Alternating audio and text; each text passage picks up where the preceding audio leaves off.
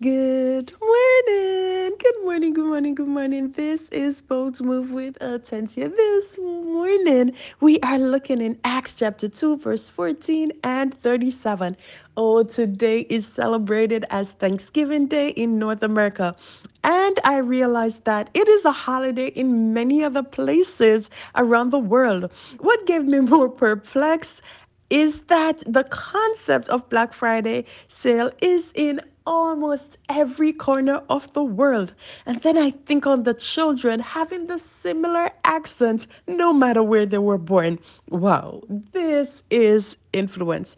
And John Maxwell states that influence is comes from leadership because leadership is influence. And we see that everywhere in our world.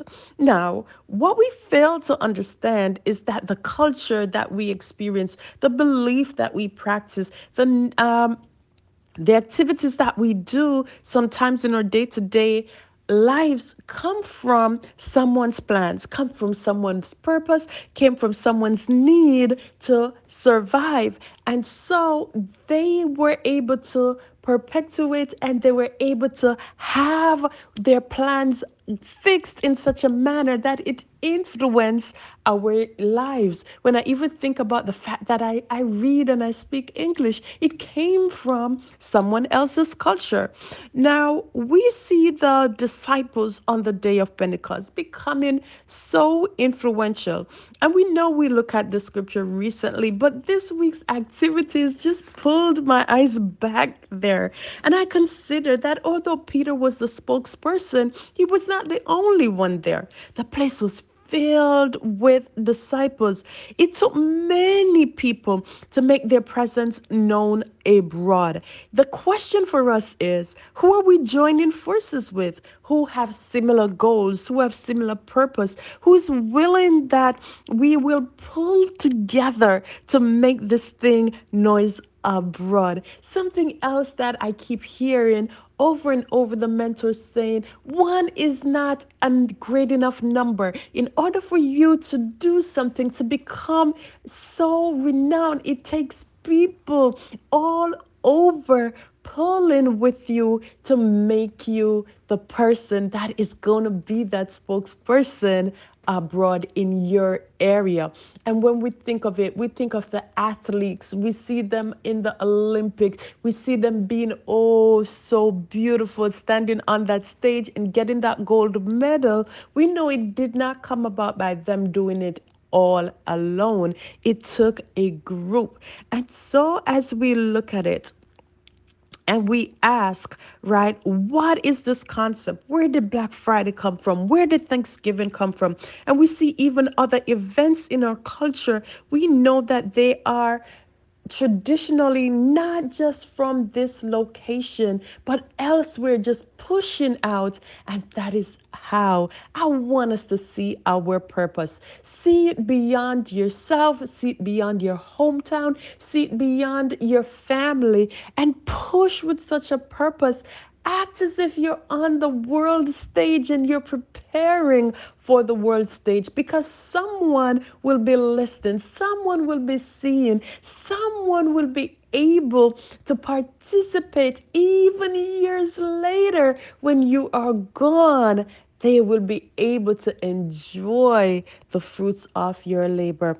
And so today we are asking, what will be the outcome on the date that you have placed on your calendar to say this is your deadline? Will we be able to see when that day fully comes? Will it be able to be a bold move like the disciples from the upper room because they had completed that purpose that they were given? Are you in unity with yourself? Are you on the same page, body, mind, soul, and spirit? I thought about coming home from the grocery. And yes, my mind said, unpack the grocery. And my body said, sit a minute. Now, two different responses. Now, who do you think is going to win? The one that had the greater purpose. So if the purpose is to get those things in the refrigerator, clean up the area, put things together. Guess what? Body, soul, and spirit will come together and get it done. And that's the same thing with our purpose on one accord, working in a spirit of unity to get things done.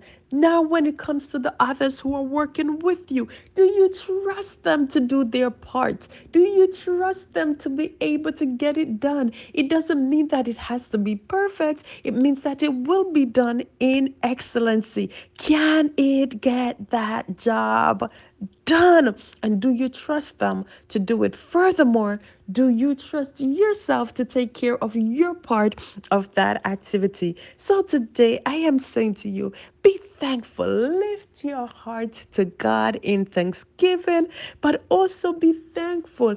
Express your thanks to those who are helping you because you know that you cannot do it alone.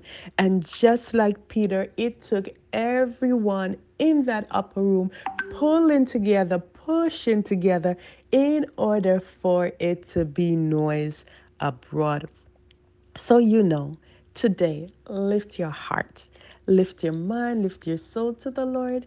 Be thankful to those around you. And yes, press good today.